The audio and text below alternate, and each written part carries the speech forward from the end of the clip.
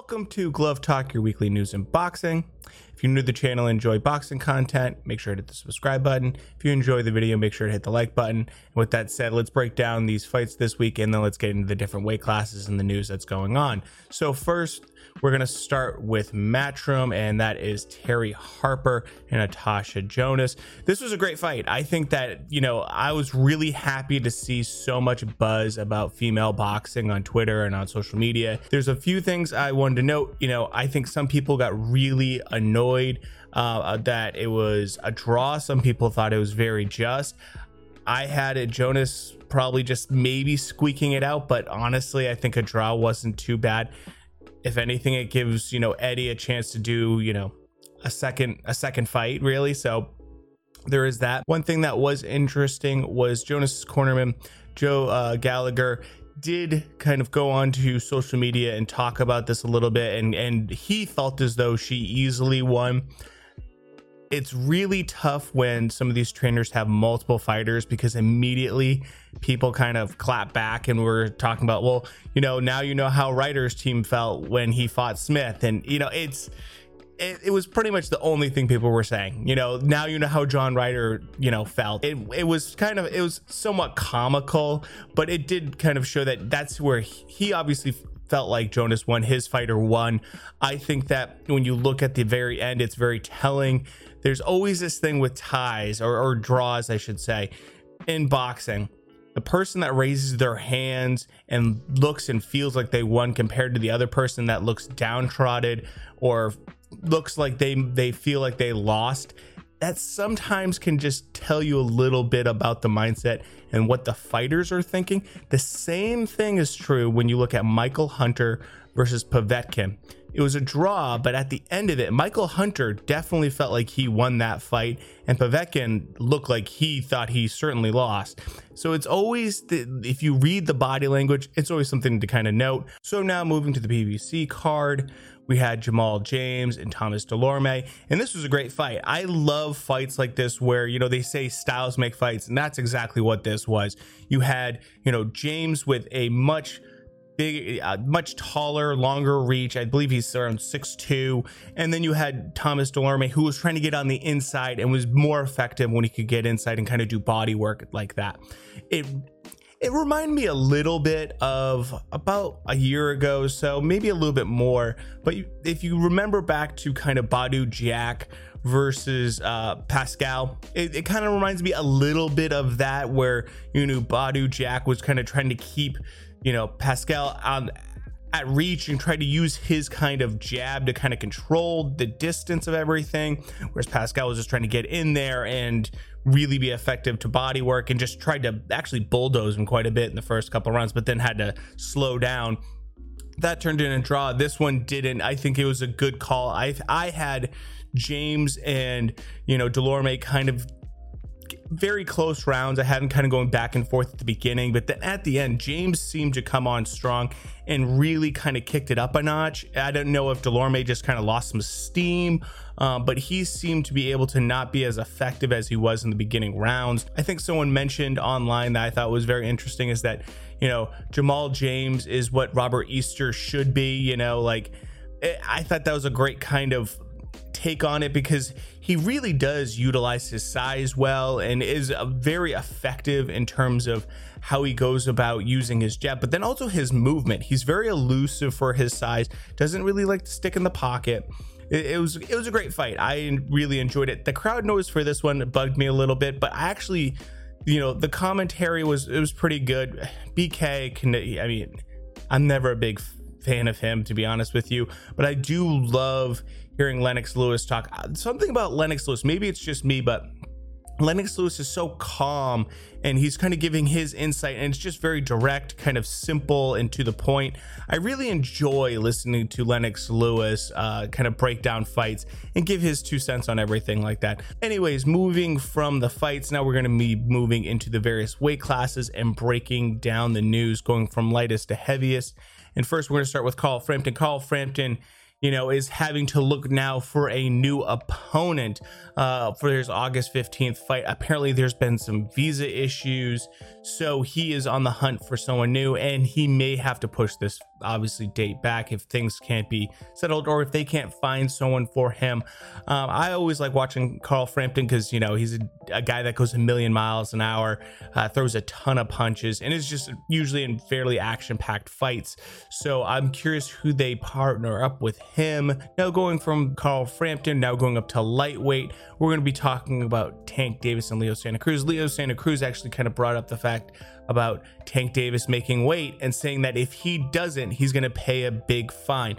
I think that this is a good motivator for Tank. I think Tank has had issues with weigh-ins. I've brought it up before with the Gamboa fight.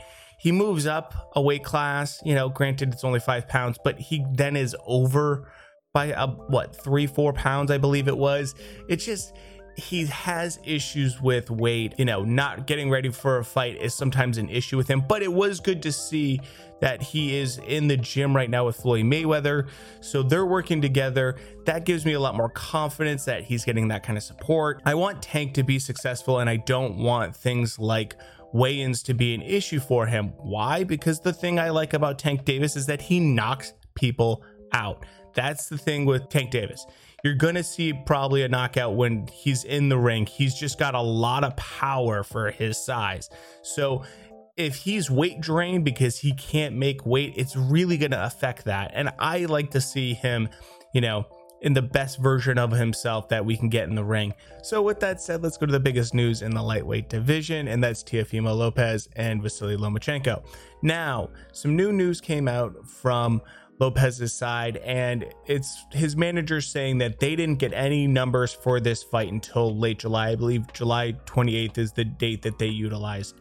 And it's interesting because now they're saying that now that they're not happy and they're not signing the contract, Bob Arum isn't talking to them, and that he's talking more to the media, and that they want to have more negotiation and conversation.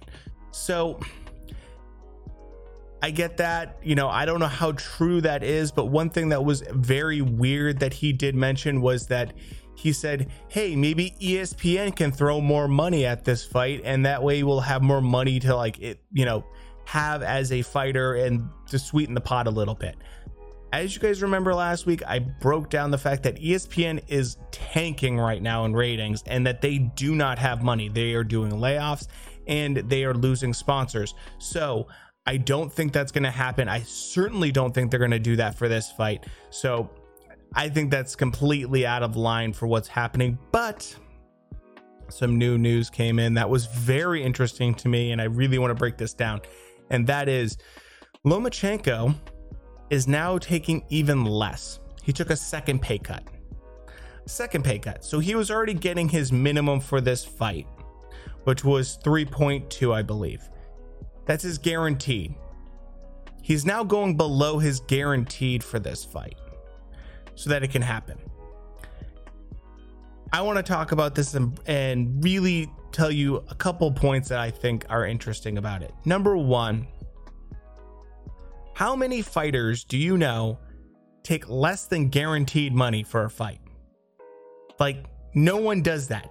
No fighter says, I'll take less so you can give more to the other guy so the fight can happen. That never happens in boxing. So this actually spurred a lot of conversation from people that aren't even Lomachenko fans, people that maybe even didn't care for him all that much. I saw people saying, this just shows me that Lomachenko cares more about legacy than he does money.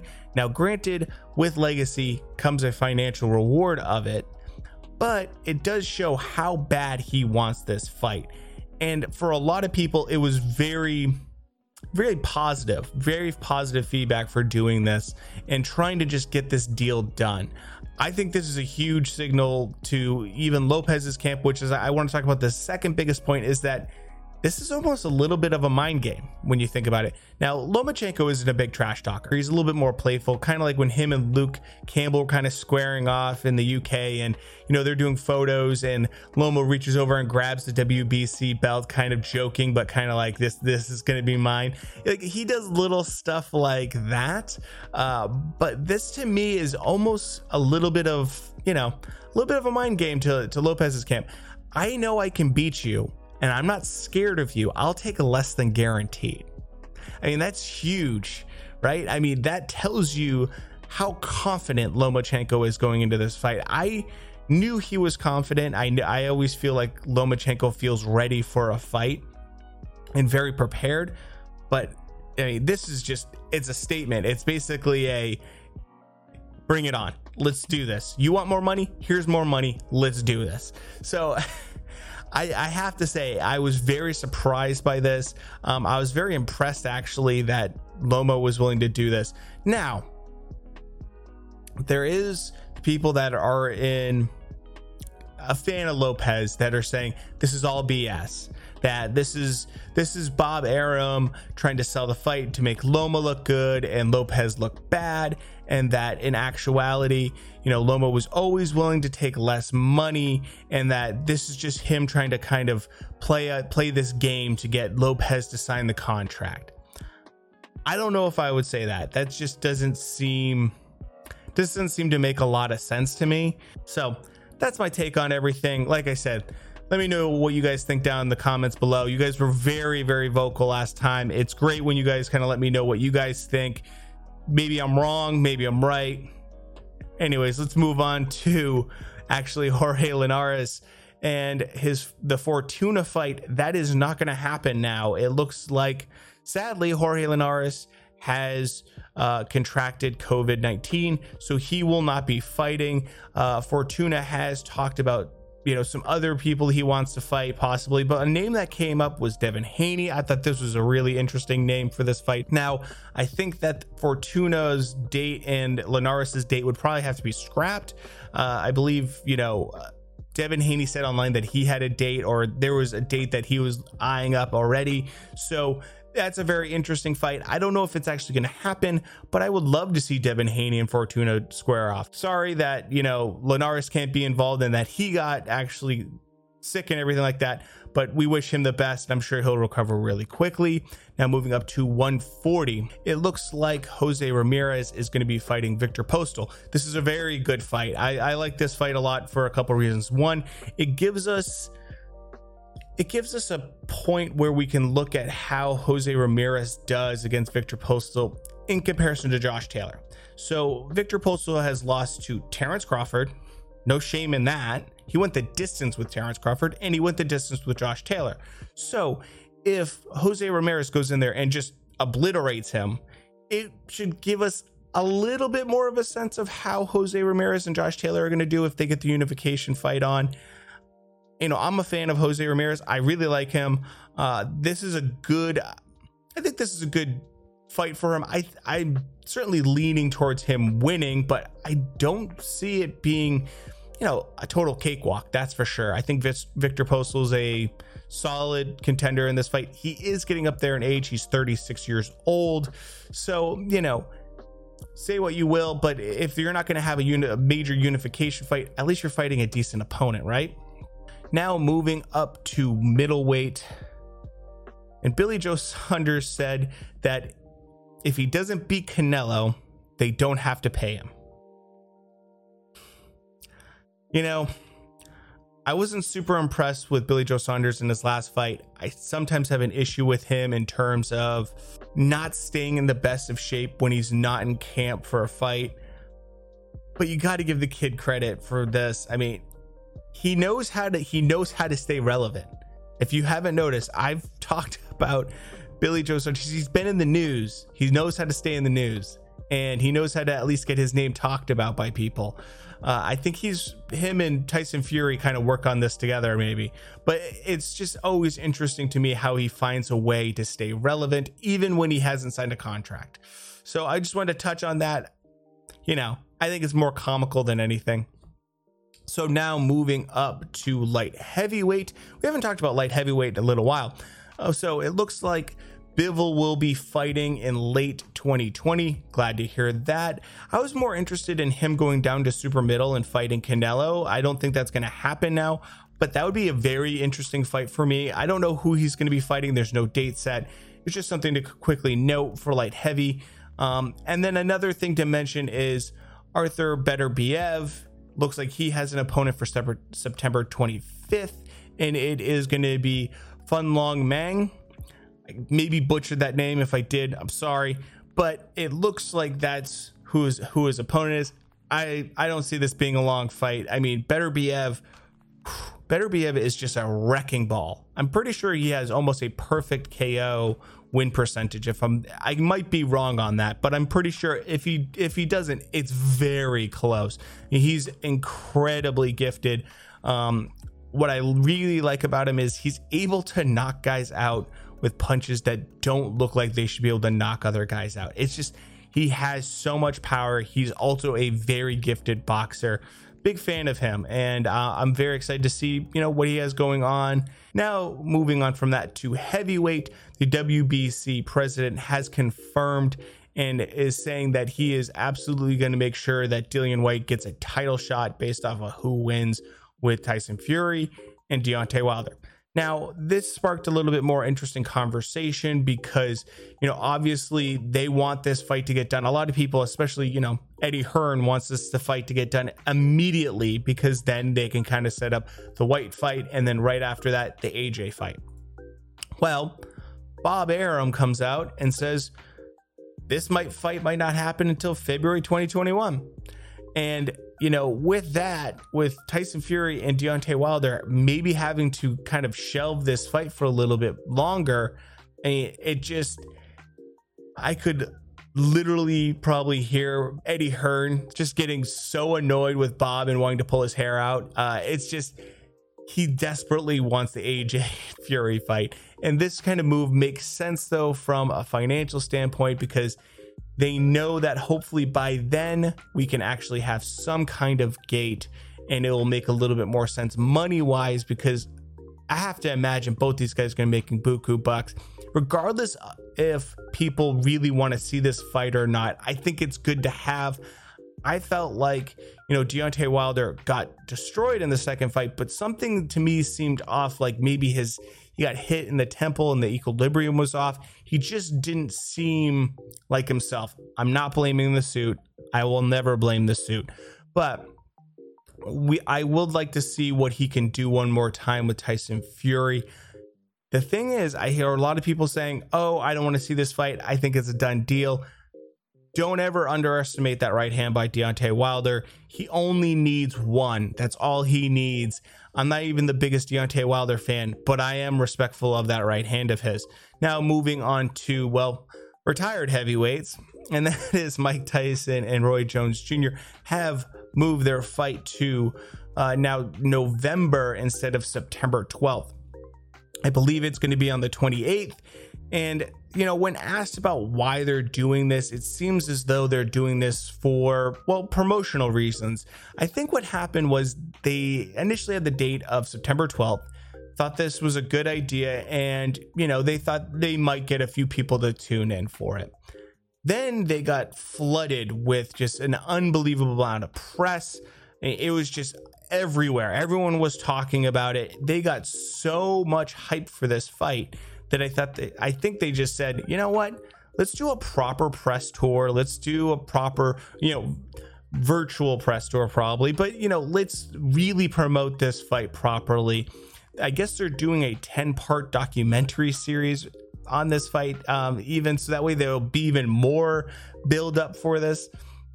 I think it's kind of smart. I really do. The other thing is I wanted to point out some pros and cons of having this date in November. The pros are, right now it looks like college football, which would be on a Saturday on the 28th, is looking like it might not happen. It's looking like their schedule, if it does happen, might be shortened or very abbreviated. That's a good thing for this fight because the less people are watching other sports at that time, the more likely they are to tune in. The downside is if this whole promotion for this fight gets completely, well, just swept under the rug because of, well, it's an election year and elections are going to be starting in November. I believe that the date's the 4th of November. But if things take a while because you're doing mail-in ballots and everything like that, that means that this fight could really, like I said, be swept under the rug because people are just going to be so frantically involved with the politics that are going on at the time, especially if there's recounts and it's just taking a long time. You know, it could be a real problem for a promotional aspect. I'm more leaning towards the fact that it will do better because it's moving rather than the latter of it doing worse. But I did want to bring that up. Another little side note to this, and I'll probably end here, is Roy Jones Jr. brought up the fact that the California State Athletic Commission, you know, they can't control Mike and that he'll be ready to have a war. You know, to me, this is Roy trying to sell the fight, but it's also very telling about the fight. You know, I think some people think these guys are going to get in the ring and they're going to totally square up and go at each other. This tells me that there's been rules set in place by the California State Athletic Commission. Stuff like maybe like no hitting to the head or, you know, the level of aggression.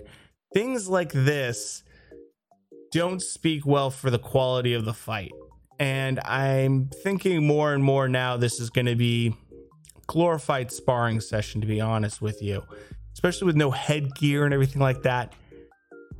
If I wasn't concerned before, I'm certainly leaning much more that way now, just because of this statement. Now, I do appreciate the fact that, you know, Roy Jones Jr. is trying to hype this up as much as possible, but I'm thinking now that, you know, this is him trying to reassure people if they hear things that, yeah, you know, Mike's crazy, you know, classic kind of tactic to get people to think that, well, Mike won't follow the rules. Maybe he won't. Maybe they will square up and they will go crazy, but I'm not putting my money on that. So with that said, I want to thank you for stopping by. If you enjoyed the episode, make sure to hit the like button. If you want to see more content like this, hit the subscribe button, and we'll talk to you next week. Thanks for listening. This was Glove Talk. New episodes every Sunday.